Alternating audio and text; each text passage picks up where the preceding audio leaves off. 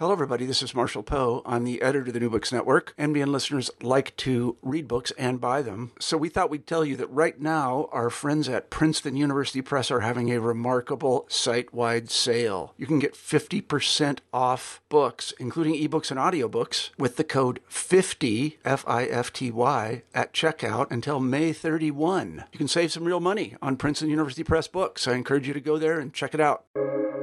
Welcome to the New Books Network. Hello and welcome to another episode on the New Books Network. I'm one of your hosts, Dr. Miranda Melcher, and I'm very pleased to have with me today Dr. Maxim Samson to tell us all about his book titled Invisible Lines, Boundaries and Belts That Define the World, just published in 2023. This is a really interesting book. I think technically is social geography, but really does so many other things here. The book examines unseen boundaries, physical boundaries, conceptual boundaries, political boundaries, all sorts of different kinds of boundaries that help us think about kind of the world we have, the world we've made, maybe what the world will be.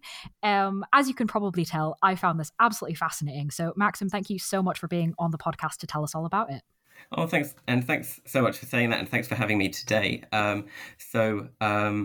Yeah, I can introduce myself briefly. That'd be great. Yeah. Would you mind introducing yourself and also as well kind of why you decided to write the book? Yeah, absolutely. So my name is Maxim Samson, as you said, and geography has always been my passion. It's always been the subject I gravitated towards at school. So I grew up and studied in the UK, but I've actually been teaching in the US for the past 5.5 or so years as part of the geography and GIS department at DePaul University in Chicago. And in my academic research, I've tended to address the nexus between geography, religion, and education, kind of ranging from things like faith schools, admissions practices in England, to educating for disaster response in Indonesia. So quite a wide range, but all sort of with an emphasis on geography, religion, and education. But as you mentioned, my book it's kind of like a wider social geography, I think is a really good way of summarizing it, although it does, as you mentioned, cover quite a few other themes. So my book, Invisible Lines, has a different focus from my usual academic research, as it explores the unseen boundaries that affect how we all engage with the planet. And you asked, why did I decide to write it? I wrote it for a few reasons. You should know that I started it during COVID lockdown. So in the first instance, it really provided a form of escape. Like many others, I was a bit bored, and I really just wanted to put my mind to something a bit different from my usual work. I also wanted to test out my creativity, and writing in a less academic style from what I'm kind of used to offered a really good form of release for me.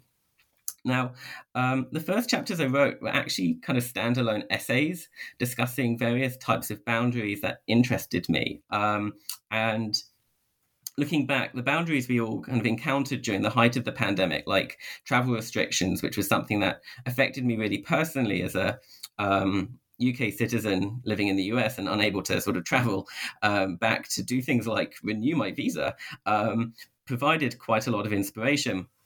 But quite quickly, I realized that many of my essays had a common thread, that the boundaries they discussed were invisible. And it also occurred to me that maps, which I have for as long as I can remember, love to read for fun, display all sorts of lines that, again, can't actually be seen when we're on the ground, so to speak. So the equator would be an obvious example, but I also thought about examples I use in some of my university classes. So, I was teaching remotely at the time and researching and coming across things like redlining maps in the US context. I teach a course called Religious Geography, so really good in terms of my academic interests. And it occurred to me that something like the Bible Belt in the US is a region that Americans will often refer to, but no one really agrees where its boundaries actually are. Where do you cross in and out of the Bible Belt? I find talking with students, they have kind of very different concepts of the Bible Belt, and some of them are from parts of the country which might be considered that, but they don't always agree. So these kinds of invisible lines about where do you enter the Bible Belt, where do you leave it, And I just started to look for more examples of lines being drawn as a means of understanding or engaging with the planet, and came across loads of really interesting examples worldwide. And it was only then really that I began to contemplate bringing my existing essays together with some new ideas to form a complete book with a common thesis. And really guiding me from that point on was a desire to produce a book that I would want to read if I were browsing in a bookstore. This became sort of central to my mission, really. I just wanted to write the book that I would want to read if I were looking for something new. So a book really that not only provokes a whole new way of thinking about the world, but that also provides little nuggets of information, interesting factoids in, I hope, quite readable, compact chapters throughout. I actually sometimes think I could convert parts of Invisible Lines into a resource for quizzes or people who love trivia, that sort of thing. I kind of really just envisaged someone who's generally curious about the world, about geography, history, science, whatever it may be, reading a chapter or two on their commute, perhaps, and finding out something new. Kind of wanting people to have that sort of aha moment when they read the book. How did I not know that? I never thought about that. And maybe even better, what invisible lines do I encounter in my everyday life that I've never given much or any thought to before? So a long answer, but in terms of why I decided to write it, ultimately I wanted the book to be accessible to and interest a more general audience than just academics, and to get people thinking and talking about the planet in a whole new way. Well, I think one of the ways that you succeed in doing that is because it's, in some ways, I can see kind of how it came from a series of essays, but you really have a clear structure through the book that helps create those new ways of thinking, because you have it so nicely categorized, the different examples. And so a bunch of things that you may not think are related, oh, wait, actually, they can be put under this umbrella. Oh, that's an interesting way to group them. So can you please introduce us to the 5 key categories that you use in the book and explain kind of, given how many different options there are whenever creating categories, how did you decide on these? Yeah, it's a really good question, and it took a lot of thought, and it was something that I kind of worked on later once I had all of the chapters completed. Tried to find the most, in my opinion, at least, kind of logical way of structuring it. So I just have the list beside me, just so I make sure I get the phrasing correct. But as you mentioned, the book's got 30 case studies organized into 5 categories. That's kind of how the structure works. So 5 categories, each containing 6 case study chapters. And kind of as I mentioned, I wanted the chapters to be quite compact. So you can kind of get quite a lot of information, I think, quite quickly, even just within a single category. So the first category is titled How Invisible Lines Help Us Understand Planet Earth. And this focuses on 6 examples, 6 chapters of people drawing or perceiving boundaries in an attempt to better understand the natural workings of our planet. So including with regard to things like ecology, meteorology, and climate change. And I'd say, as a result, really, it's kind of the most science-oriented of the 5 categories, about just really kind of getting to grips with the planet and how do invisible lines allow us to understand the planet better.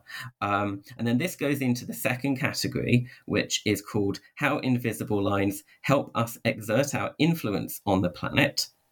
So in this case, in this section, the case studies show how we as people not only try to understand, but also shape our surroundings or the planet more kind of as a whole. Now, this is different from the third category, which I'll come on to in a second, because although some of the examples in this one, category 2, have had some negative consequences, I do believe that all 6 were intended when they were drawn for quite benevolent reasons. So protecting people from threats like disease and air pollution, and just generally improving people's quality of life. So how humans draw lines in order to shape the planet in some way, hoping to kind of make it more livable. And then, so the third category is a bit different because this one's called, How Invisible Lines Allow People to Claim Territory as Their Own. Here we again have humans shaping, molding the planet in some way, but for more specifically territorial reasons. So to claim ownership or control over a specific portion of the planet. And I've intended in this section, really as true as actually of everywhere in the book, to be honest, I intended to try and cover a variety of spatial scales. So one chapter looks at the Treaty of Tordesillas, which has really quite a global focus and has had really international ramifications, whereas something like the chapter on Beer to Will, or I have one on football in Buenos Aires in Argentina, these are much more localized. So this category is about claiming territory in different ways, not just about governments, but about how people try and seize or ensure that the territory essentially belongs to them. The fourth category is titled How Invisible Lines Allow People to Divide Us from Them. And in a sense, this one brings together aspects of all three of the previous categories, because people try to understand the planet, shape it, and claim ownership of it through distinguishing, as this section shows, between specific places and groups of people. Now, I'd say this is quite I'd say this is the weightiest section. It looks at quite serious, grave topics, things like sectarianism, systemic racism in urban planning. But the section also raises some questions as to the reality of a lot of boundaries that are often taken for granted, but which maybe need to be questioned more. So something like, where do we draw the boundary between Europe and Asia, and does that actually even exist? And then the final category, although I do also have I added quite late on a standalone epilogue on Russia's invasion of Ukraine. So the final category of 6 chapters is called How Invisible Lines Allow Groups to Preserve Their Cultural Distinctiveness. So whereas the fourth category, about dividing us from them, focuses in large part on prejudices and the dangers of dividing between people, this fifth category examines examples of groups seeking to maintain a sense of difference from a wider world that might otherwise really kind of swallow them up. And in that sense, it provides a more maybe sensitive view of separateness. So the chapters in this category largely center on minority, religious, ethnic, linguistic groups, all these kinds of forms of identity that in distinct ways can be threatened by assimilation. So in terms of how I decided on these, in truth, it did take quite a long time because various of the case studies actually speak about multiple issues and might have gone in different sections. But I'm really pleased with the final result. This was actually a suggestion of my editors having these categories, and I'm really glad they did suggest that because I think it helps the book to flow more smoothly from start to finish.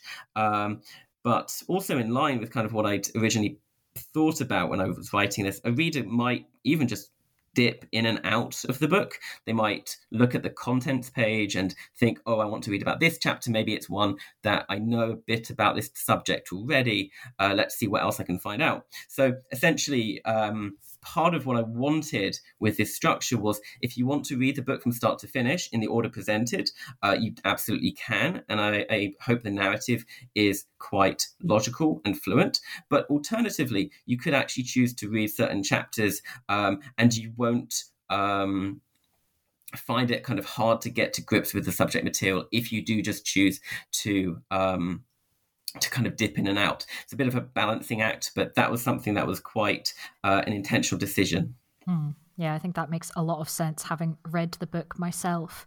Now that we have an understanding of those categories, I am going to, I guess, cherry pick some of the particular examples to ask you about. There's obviously 30 cases, as you said, so we cannot discuss all of them. So do look at the table of contents, and if there's one that you're interested in that we've not talked about, then feel free to, get the book and dip into it.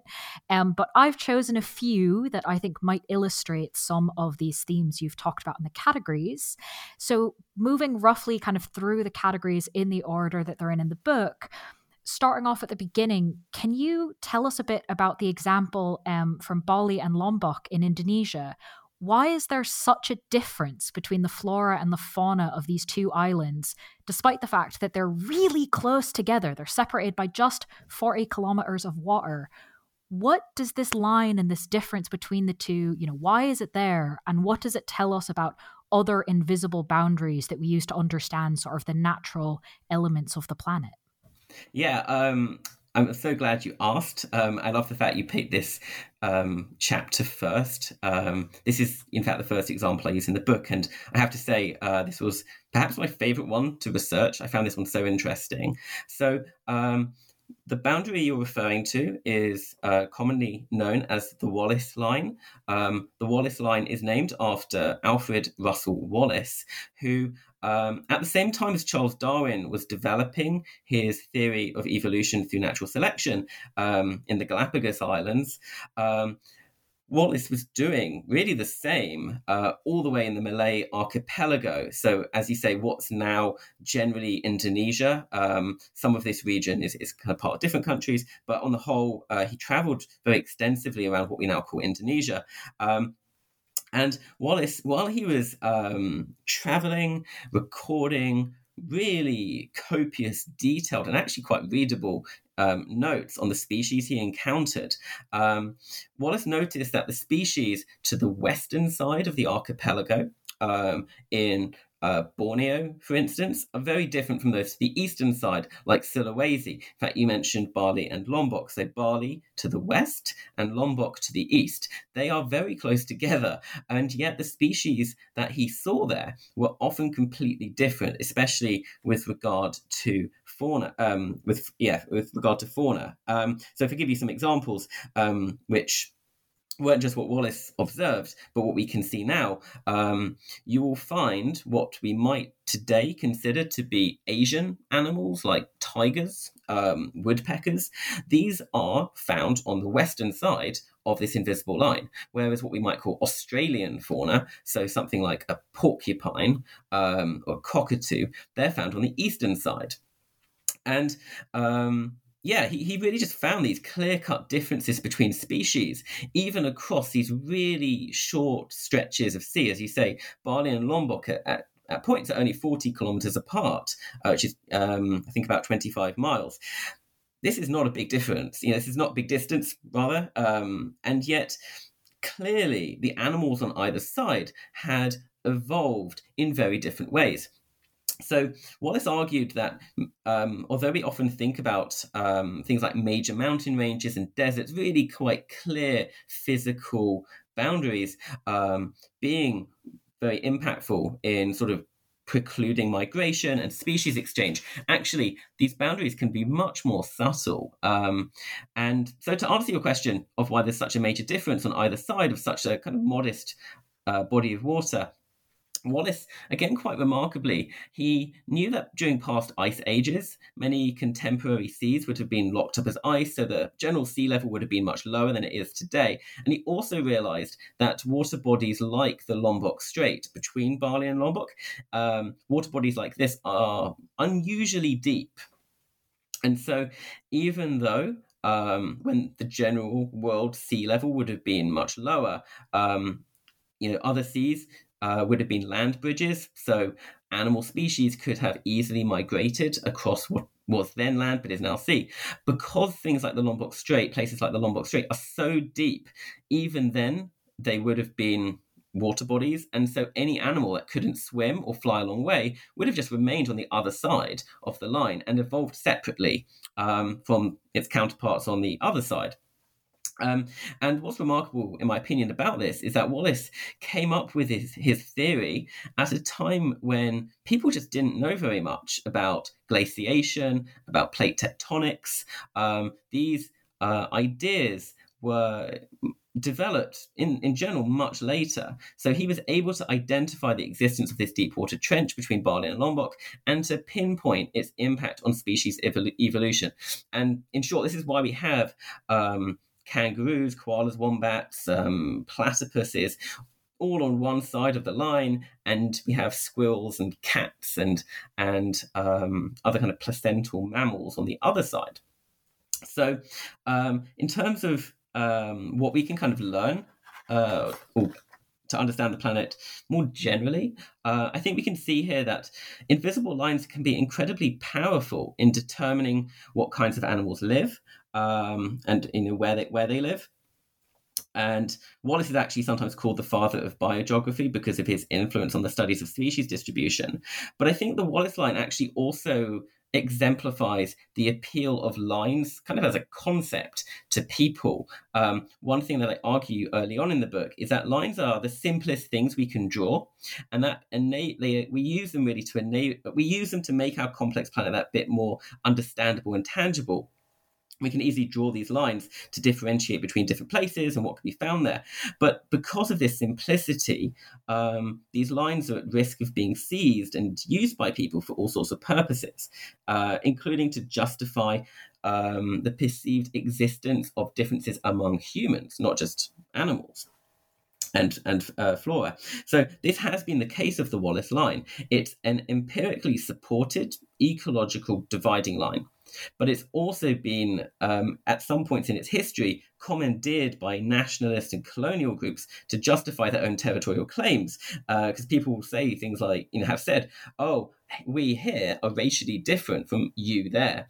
So I think this is just one way in which invisible lines can be used to imagine and even enforce differences across space, not just to understand the differences we see across space. No, it's a fabulous example on, as I said at the beginning, right, so many levels. This is, I think, a great way of encapsulating so many of the different aspects the book brings together. Moving, however, to another category, so not staying on this one too long, I did say it would be a bit of a highlights tour. You talked about one of your subsequent categories, the invisible lines that help us exert our influence on the planet as humans. And you talked a little bit about that this is focusing on human-made interventions that had at least benevolent intentions, if not necessarily outcomes. Yeah. Why did you choose to focus on those kinds of human interventions for this category? Yeah, a really good question. It was something that occurred to me when I was organizing the chapters, trying to find some common threads between them, that a lot of the time, as you say, these lines have been created by humans and have had sometimes really quite serious consequences. But actually, the 6 I use in this section, I think have tended to be, or have all kind of been intended in quite a positive way, or a way that we can understand as being quite positive, even though, of course, there can be a lot of contention surrounding them. So really in this section, what I wanted to do was question and rethink some of the common narrative on boundaries. I would say we often think about, dividing lines as something negative, as something that constrain us, as manifestations of prejudice, as mechanisms of exclusion.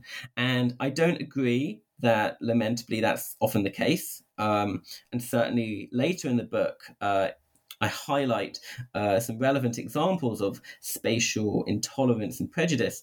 But what I wanted in this section is to show that not all boundaries are perceived or established for such insidious purposes. What we see here is that invisible lines can be created by humans with quite positive intentions as well. So one example might be the establishment of an exclusion zone following something like a nuclear disaster. This is something which I think we can see is quite necessary, and sometimes there can be some unforeseen consequences, which is a bit of a theme in some of the chapters. But on the whole, this is something which I think people would say is quite necessary. A very kind of relevant one, really, with COVID would be the establishment of a cordon sanitaire, just a way of trying to protect people from disease outbreaks, trying to keep people safe. Again, these can be quite contested, but I think the overall purpose of them is something which is quite necessary. So the 6 examples here all show ways in which lines can be used to make the world more livable, manageable. So can be about things like protected areas. I've got a chapter which looks at time zones, again, something which is quite necessary to living in a modern globalized world. All of these show how we can draw lines to have to influence the planet, to exert our influence, and all with quite a positive intention. So all 6 in this section are human inventions, and I think they all should be seen as having quite principled objectives. I'd love to ask about one of them that I've always been really curious about. So I was fascinated to find it in the book, the international date line. As you said, time zones are quite important. And I could never quite get my head around the fact that somehow all of these countries had agreed on it. That just seemed like such a, no one agrees on anything, right? And something such a big deal as this, and which kind of so many different politics and goals involved, has always sort of been fascinating. So I was kind of quite pleased to find it in this book, given that if we're talking about invisible lines, this seems like quite an important one. And you obviously talk in the book about kind of the history of it and why it happened, which is fascinating. And you also say that it's, quote, a dynamic and compelling representation of our relationship with the world. So similarly to what we've just talked about with Indonesia, that there's this particular example, but it also is telling us something bigger. Would you mind telling us a bit about the international dateline? Yeah, as you say, I think it's a really interesting example, and I think it's one which a lot of people, if not everyone, will be familiar with in some way. Some of the examples in the book, I think, are a bit more obscure, but it's still one which has this huge, fascinating history. And one which is sometimes not known all that widely. So yeah, so as you say, I do see the international dateline as this kind of dynamic, compelling representation of our relationship with the world, because I think it shows how, in part, we take it for granted. I think a lot of the time that we actually have different time zones. This is, of course, a human invention. Time zones are not something which we've always had. And likewise, the international dateline. All of these things, I think, now seem quite natural, but they've only existed since the last quarter of the 19th century, and were intended for a deeply practical reason, just to standardize the time in an increasingly interconnected and globalized world. So I think it showed the international dateline says a lot about our relationship with the world, because it's got such a practical purpose. What was happening at the time, by sort of the 1870s, was that people were just missing their trains. They were missing their train connections, because at the time, noon was strictly determined by the position of the sun in the sky, and that differs as you travel west or east. So as soon as you went west or east, you'd be at risk of just getting the time wrong as far as the local station was concerned.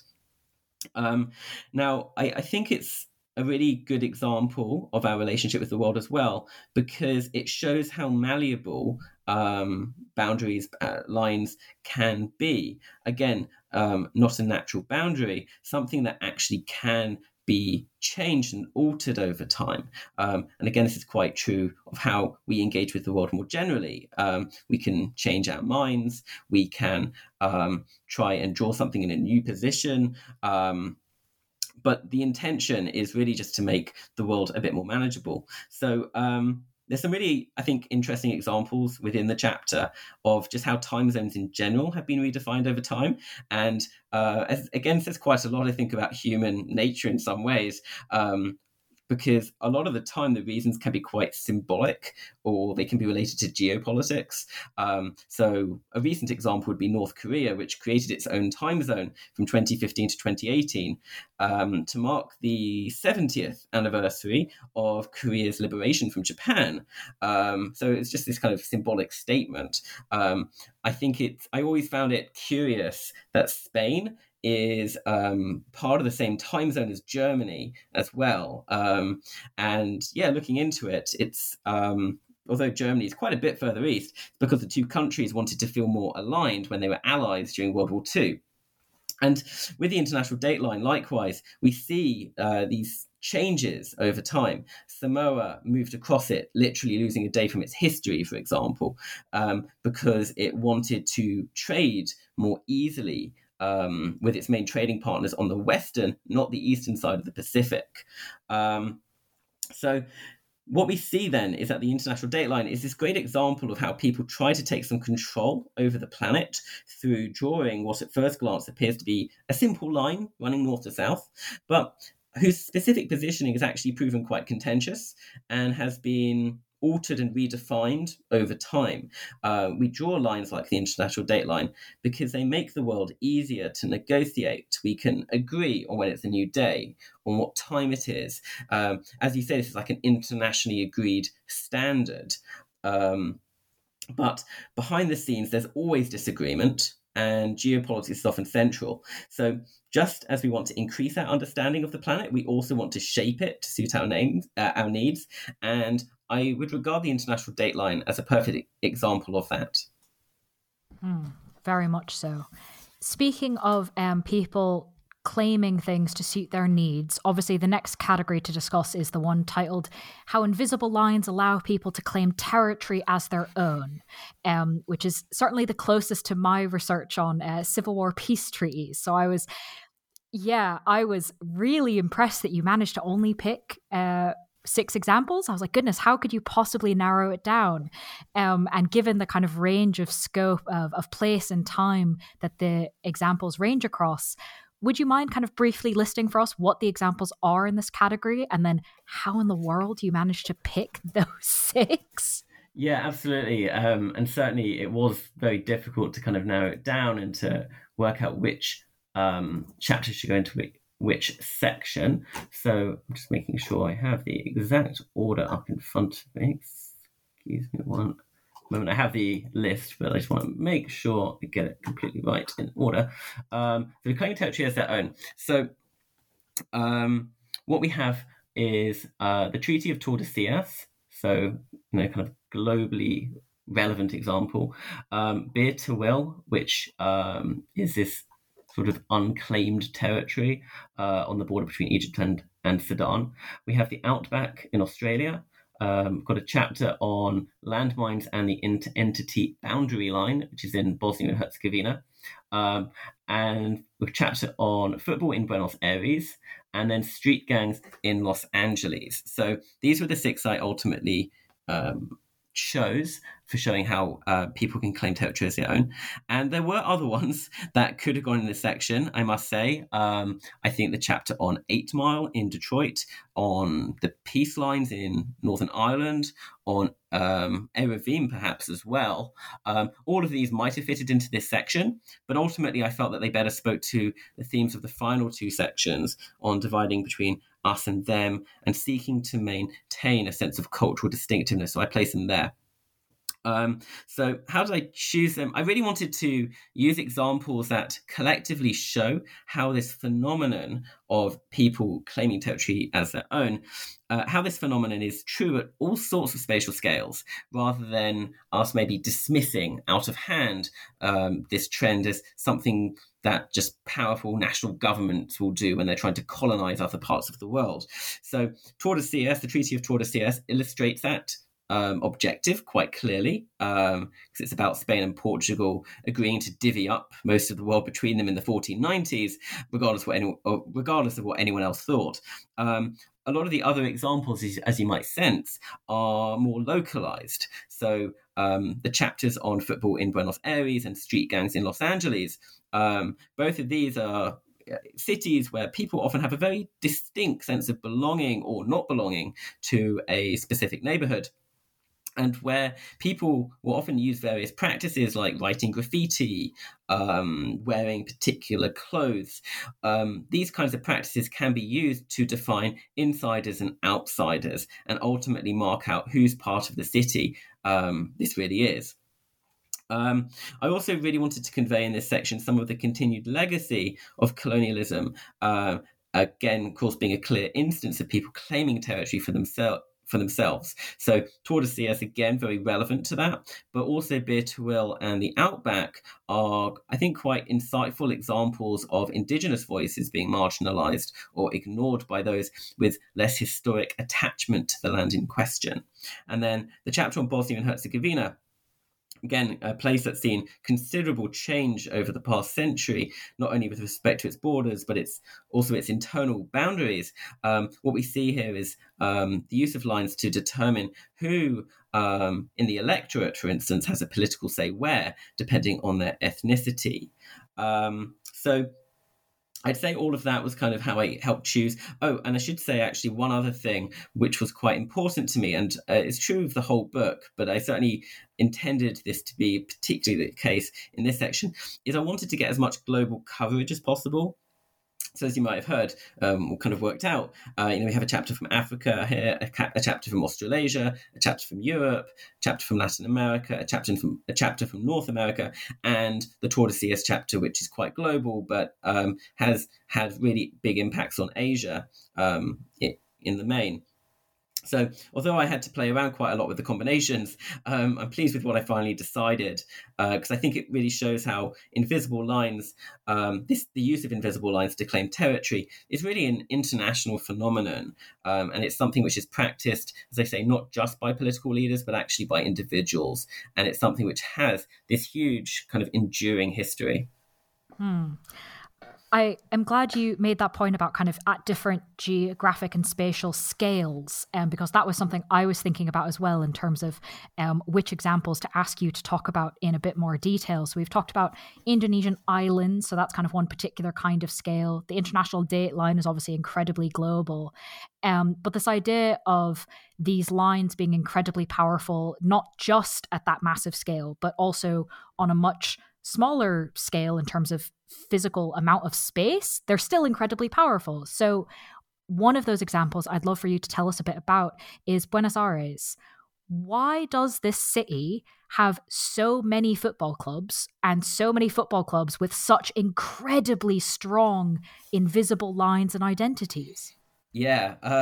So in short, politics, in the first instance, I think the answer owes to Argentina's immigration laws around the turn of the 20th century. So the country at the time was welcoming millions of Europeans, especially from Italy and Spain.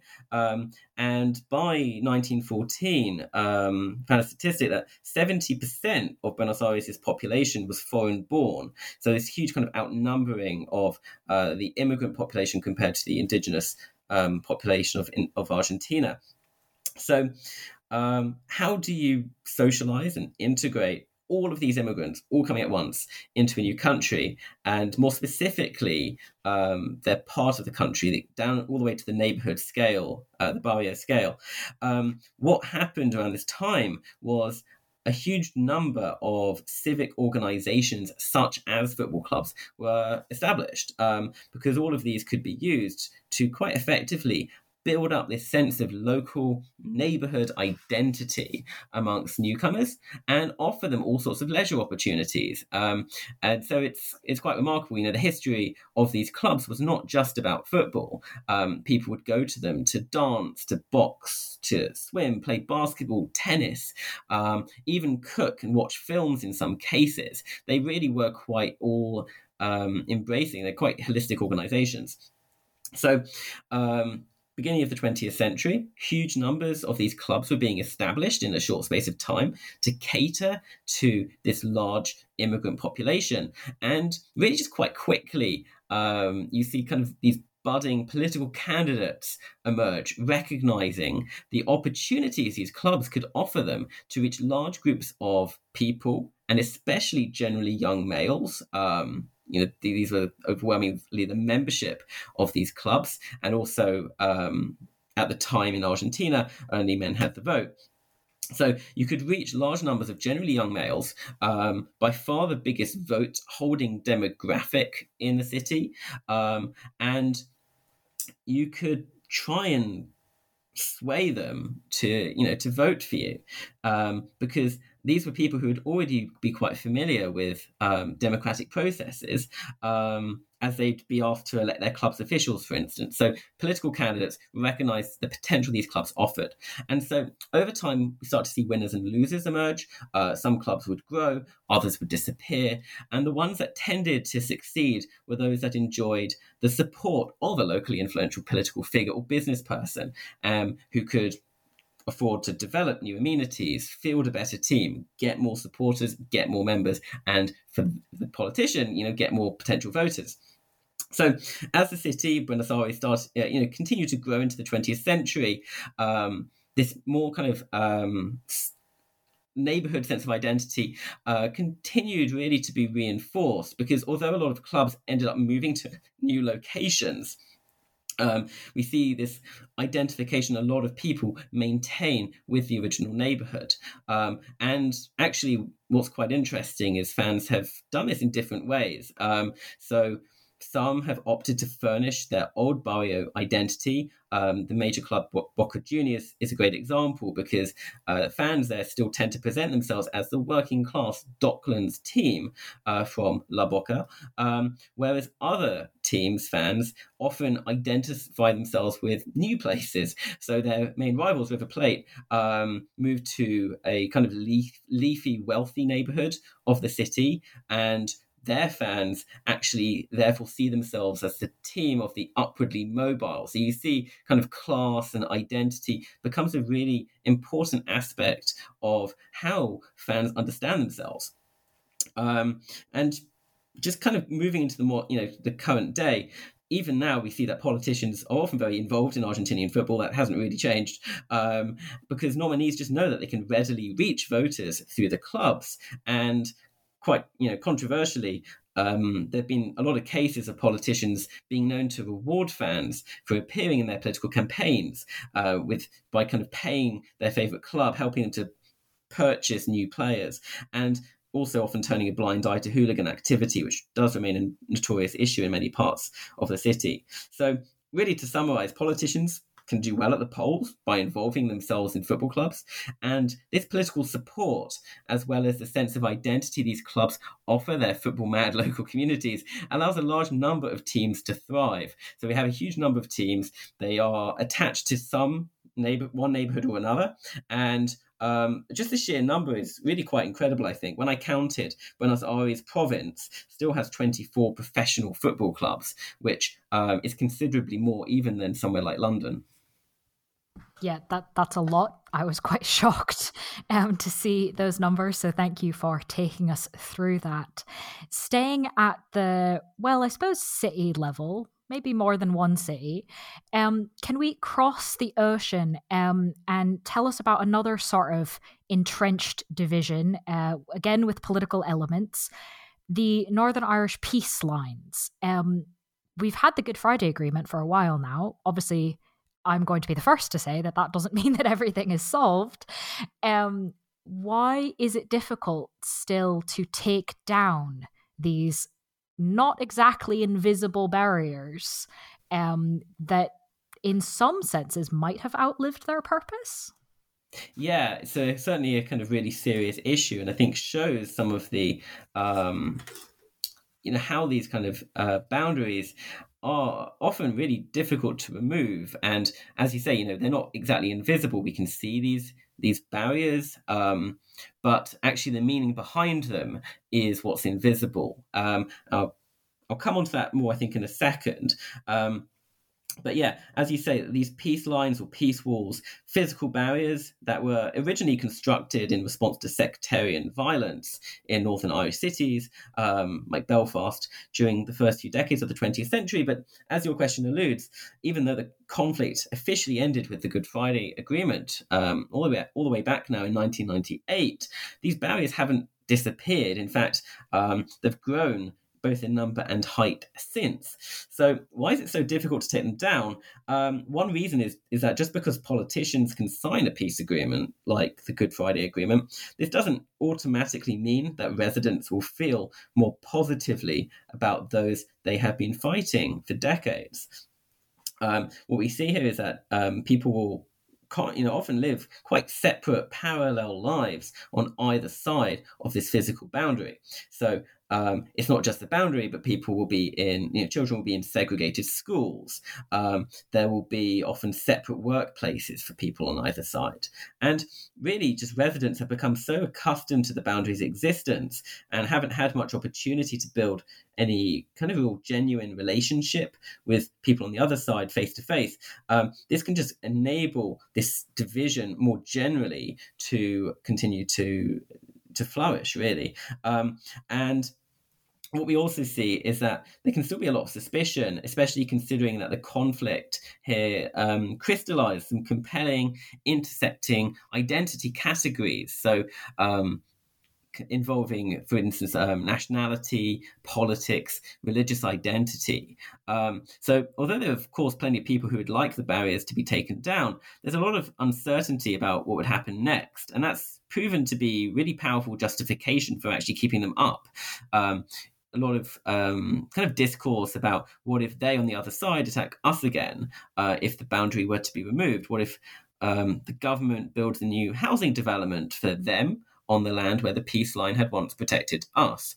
And a lot of politicians are acutely aware of these fears as well, and suspect that pushing for the removal of the peace line will kind of torpedo their own electability. So they're not exactly incentivized to get rid of them.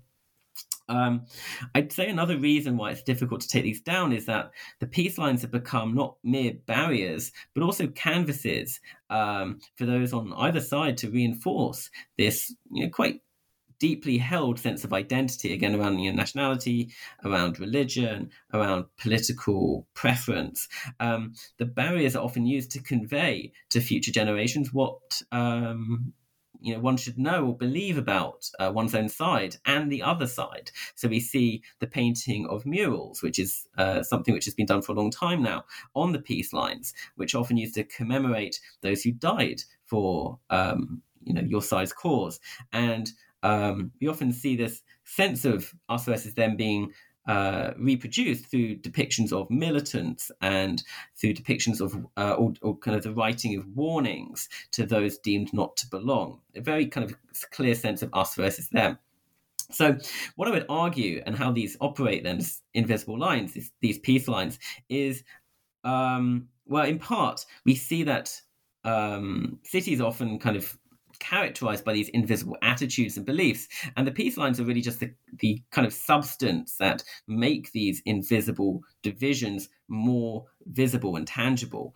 And what this also means is that if you were to eliminate a peace line, this might be seen as kind of tantamount to dissolving a group sense of identity, and even to imply that one must relinquish land that they've often kind of fought to retain, or long fought to retain. So really the peace lines continue to exist because of this catch-22. As much as people might hope to eliminate them, to mend fences, so to speak, with those on the other side, this will only happen once people on both sides feel sufficiently safe from harm. Yet this very feeling of safety is kind of contingent on the existence of the peace lines. And just to explain it a bit better, I think this is why I consider peace lines invisible boundaries. Even if they were to suddenly disappear, it seems extremely unlikely that centuries of us versus them, of prejudices, grievances, anger, that all of these things will immediately disappear with them. These feelings are much more enduring than just the physical barrier. There are all these psychological barriers, and the peace lines operate as the substance that makes those psychological barriers kind of more tangible, more solid. In a similar vein, I'd love to ask you about the Ural Mountains, commonly seen as the boundary between Europe and Asia, and yet not actually that logical geographically as a boundary, but very much kind of embedded psychologically in a lot of people's thinking with some kind of clear consequences. So can you take us through sort of why they're considered to be a boundary when kind of maybe strict geography doesn't really back that up? Yeah, as you say, the Ural Mountains are really great example of this kind of psychological boundary, which maybe isn't all that easy to justify as a continental boundary. So it's certainly a common belief that the Ural Mountains are like the boundary between Europe and Asia, but it's also quite a recent belief. Throughout most of the history of geography, there have been other places and other dividing lines which have been kind of mooted as the Europe-Asia boundary. And in fact, an argument that I do make in the chapter is that it's quite debatable really that Europe and Asia are actually distinct continents in any case. For one thing, they share the same tectonic plate, kind of the the majority of the land masses, and they're not separated by a major body of water, kind of things that are usually used to distinguish continental boundaries or to distinguish one continent from another. But what we see here is that the continental boundary, or perceived or real, between Europe and Asia has this quite incredible staying power. It's certainly not new for people to say that Europe and Asia are different places. This idea somewhat implicitly in the maps of many ancient Greek scholars, Anaximander, Hecataeus of Miletus, Herodotus. They all sort of labeled Europe and Asia quite differently. And for a long time afterwards, scholars would locate the continental boundary actually further southwest, often in the Caucasus Mountains, around to the modern-day Republic of Georgia, for instance. And then later along what's now called the Don River, from there running sort of southwest through water bodies like the Black Sea and the Bosphorus. It's kind of how we see somewhere like Istanbul, also often described as a sort of transcontinental city, being on the boundary between West and East, Europe and Asia. But in terms of the Urals, it was actually only in the 1730s that this mountain range was described as a boundary between Europe and Asia. And this is thanks to the work of a Swedish army officer and geographer who was an expert on Russia, but I say he was actually from Sweden. His name was Philip Johann von Strahlenberg, and he essentially claimed that the Don River, the traditional divide, is just too small and too far south to be considered a continental divide. So he did some exploring. He did a lot of in-depth research with a Russian colleague, and he eventually decided that the Ural Mountains were a more effective and justifiable boundary. His main reason, though, was actually not about sort of natural differences in terms of the geology, for instance. He did mention these, but they tend to be quite minor. His justification, interestingly, this is where we see politics play a role, was that to the west, essentially, of the Ural Mountains, one would describe Russia as being this grand, modern, imperial nation. He wanted essentially to highlight this kind of burgeoning new modern nation to the west of the Urals and to celebrate it. And to help do that, he argued that to the east of the Urals was the sort of ungovernable wild territory, which we would call Siberia. So there's this kind of quite clear difference in his ideology between this kind of Europeanized Russia, one that he thought should be embraced by other European nations as a partner. So this effort to draw the boundary along the Urals to say this part of Russia should be part of Europe. It has lots in common with Europe and should be a valuable nation for other countries to trade with and to ally with. But to the east is this kind of unknown and unknowable Siberia with what he would just call kind of Asian inhabitants who, according to the worldview of Europeans, were also naturally inferior. So this is quite insidious purpose of dividing between Europe and Asia at this point.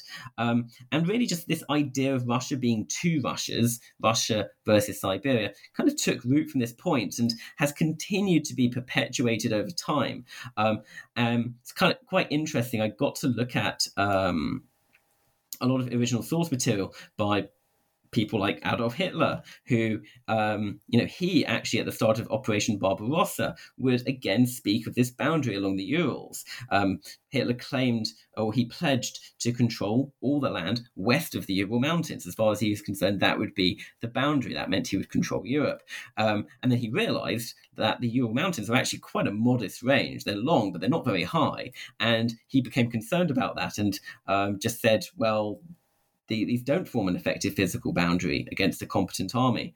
And then later on, Charles de Gaulle also popularized the Ural boundary concept, and angered Khrushchev at the time because Khrushchev didn't like the implied existence of a dividing line within his country, kind of stimulating a minor diplomatic crisis. So, overall, really, it's hard to see the Urals as much of a continental boundary. Really, the reasoning is much more due to sociopolitics as opposed to physical geography. There isn't a significant water body here. There isn't a tectonic plate boundary here, either of which would provide greater justification for the Urals being a continental boundary. And it's not even a very effective cultural boundary in honesty. There's certainly a lot of commonalities within Russia on either side of it.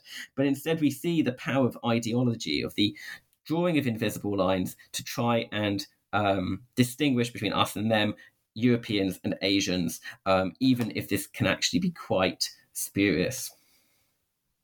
Thank you for taking us through that one. I think there's some obvious links to current events in that area, and it's helpful to understand kind of, hang on a second, this idea that's thrown around sometimes without a lot of investigation deserves some poking at. So thank you for taking us through that.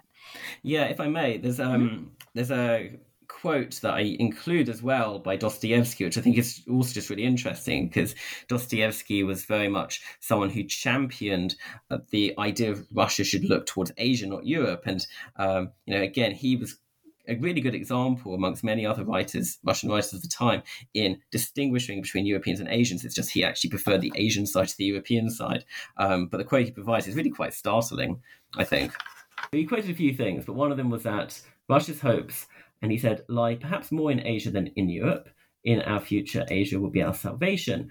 And he wrote in a letter to the Russian poet Apollon Maikov that about his experience in Europe.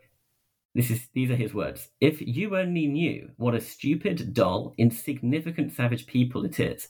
There are parties and continuous squabbles, pauperism, terrible mediocrity in everything. A workman here is not worth the little finger of a workman of ours. The customs are savage. Their inferiority of development, the drunkenness, the thieving, the paltry swindling that have become the rule in their commerce. This is how he describes his experiences in Europe. So quite an interesting, quite powerful quote, I think. Yeah, no, very much so. Thank you for adding that in. I'd love to, as we come towards the end of this, something you said in the book I found really fascinating, because, of course, the idea of belts and boundaries seem very finite in a lot of ways. Kind of, you literally draw a line on a page and then it's there, right? A belt is about making something not move. But as you've discussed through these examples, pretty much all of the ones that you talk about in the book, they're not inevitable. They were created in various ways, especially in terms of how people think about them. So in what ways should we maybe be thinking about boundaries as processes rather than sort of a fixed line that is always there? Yeah, it was something I was thinking a lot about, especially just seeing how malleable many of these boundaries are. And I recall writing about this idea of a boundary being a process rather than being something fixed in relation to my chapter on Aceh in Indonesia. But it is a point that applies to various of the examples I use. So I argue that a boundary can be understood as a process because, first of all, it can be far more subjective than an official dividing line like a border. And this was something that helped drive me with writing the book.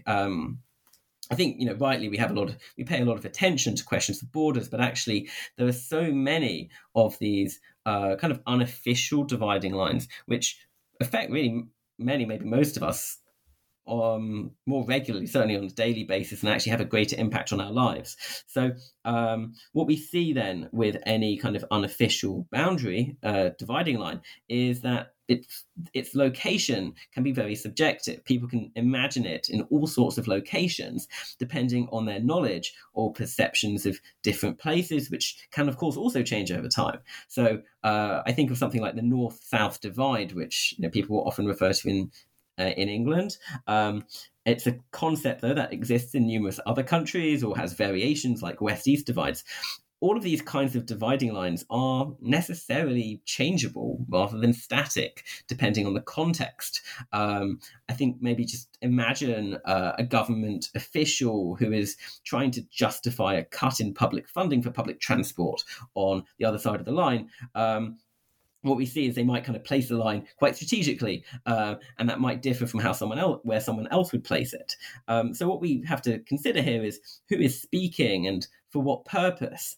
And so as a result of these differences, where the line is actually said to be changes, because it was never really fixed to begin with. But with regard to Aceh specifically, I argue that a boundary represents a dynamic process because in this case, it marks out two completely different legal and political systems within Indonesia, between Aceh, which uses Sharia law, and its neighbouring Indonesian province, which is North Sumatra, where the law is national secular law. And the practice of and adherence to both types of law are necessarily dynamic. So one example I use in the chapter is of girls wearing an Islamic headscarf. Since there's been a lot of change over time in Indonesian law regarding this, and also in Acehnese Sharia law. Basically, since February 2021, public schools in most of Indonesia are by law prohibited from compelling girls to wear a headscarf. But in Aceh, which is one of its provinces, albeit one with a high level of autonomy, this law doesn't apply. And here, not only are schoolgirls required to wear a headscarf, but headscarf-wearing police women are tasked with forcing other women to wear one in public as well. So this huge discrepancy, and one that hasn't always existed. In fact, it's quite new. So say kind of in its modern iteration, just dates back to February 2021. And if you were to imagine a female Muslim visitor crossing from North Sumatra into Aceh, they would be confronted with a far more acute boundary today than in the past. And there are all sorts of other legal prohibitions in Aceh which don't apply in all or most of the rest of Indonesia. So they can range from things like drinking alcohol to holding hands in public, and the punishments can be really quite severe. So because Aceh only gained this special autonomy this millennium, within the last 20 years, this legal political boundary is actually still very new, and it represents a process because laws and policies on either side change. If they were the same on both sides, the boundary I'm referring to just wouldn't exist in any meaningful way. And I think several other examples in the book actually speak to this idea of a boundary being a process as well. In this final section, I have a couple of chapters on linguistic lines, because what we see here is that distinct languages and dialects are always evolving. So again, the boundaries between languages and dialects are also changing. I mentioned briefly the Bible Belt earlier. I think that's another one where we can see the boundary is a process. Religious identification is fluid. People might move over time. The strictness with which people adhere to religion can also change over time, or how it's related to politics can change over time. So all of these things are quite fluid, and this is why boundaries aren't just something which kind of can stay in one place. They are entities, or psychological in many ways entities, which actually do depend on changing circumstances. Absolutely fascinating, both the example and the concept. So thank you for taking us through that. I think we've done a decent job of kind of going from the big picture of the book into some detail and now back out to the big picture. Obviously, there's so many more things I could ask you about, but I think we'll probably finish off here with the final question. The book is available for people to go read. That means it's off your plate. Is there anything you might be working on now or next, whether or not it's a book, whether or not it's on this exact topic, that you'd like to share with us? Yeah, very excited now that the book is available, and hopefully people will enjoy it and maybe even share some of their own examples, which is actually something not me working on, but I'd love to hear if people say, oh, why did he not cover this boundary? It has such a big impact, kind of thing. I'd actually just love to hear what other people have to say in terms of the invisible boundaries they encounter or are aware of. In terms of what I'm working on now, well, I'm starting a new quarter at DePaul this week, so that's one thing. But in terms of research, two things. I'm starting a research project, an academic one, with some colleagues across the US on sacred space.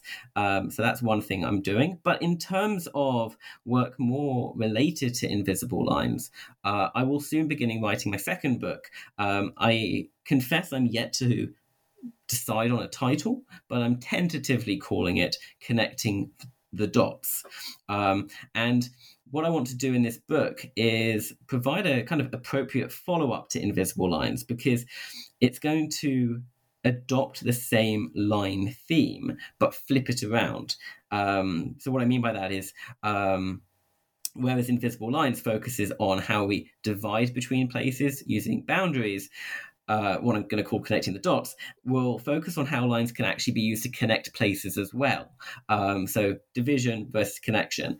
And I've been collecting a lot of ideas for new case studies over the summer, over the past few months, and I think I've nearly finalized my list. I'm going to get some feedback before I start it, though, on Invisible Lines and on the choice of chapters.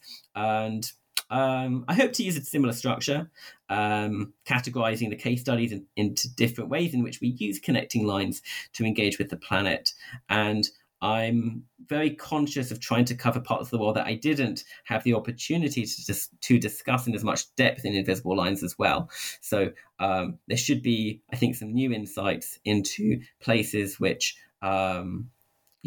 maybe I didn't have as much opportunity to talk about Invisible Lines. I want to try and cover as much of the world as possible across the two books. So please keep an eye out for it once it's ready, but it will still be a bit of time yet.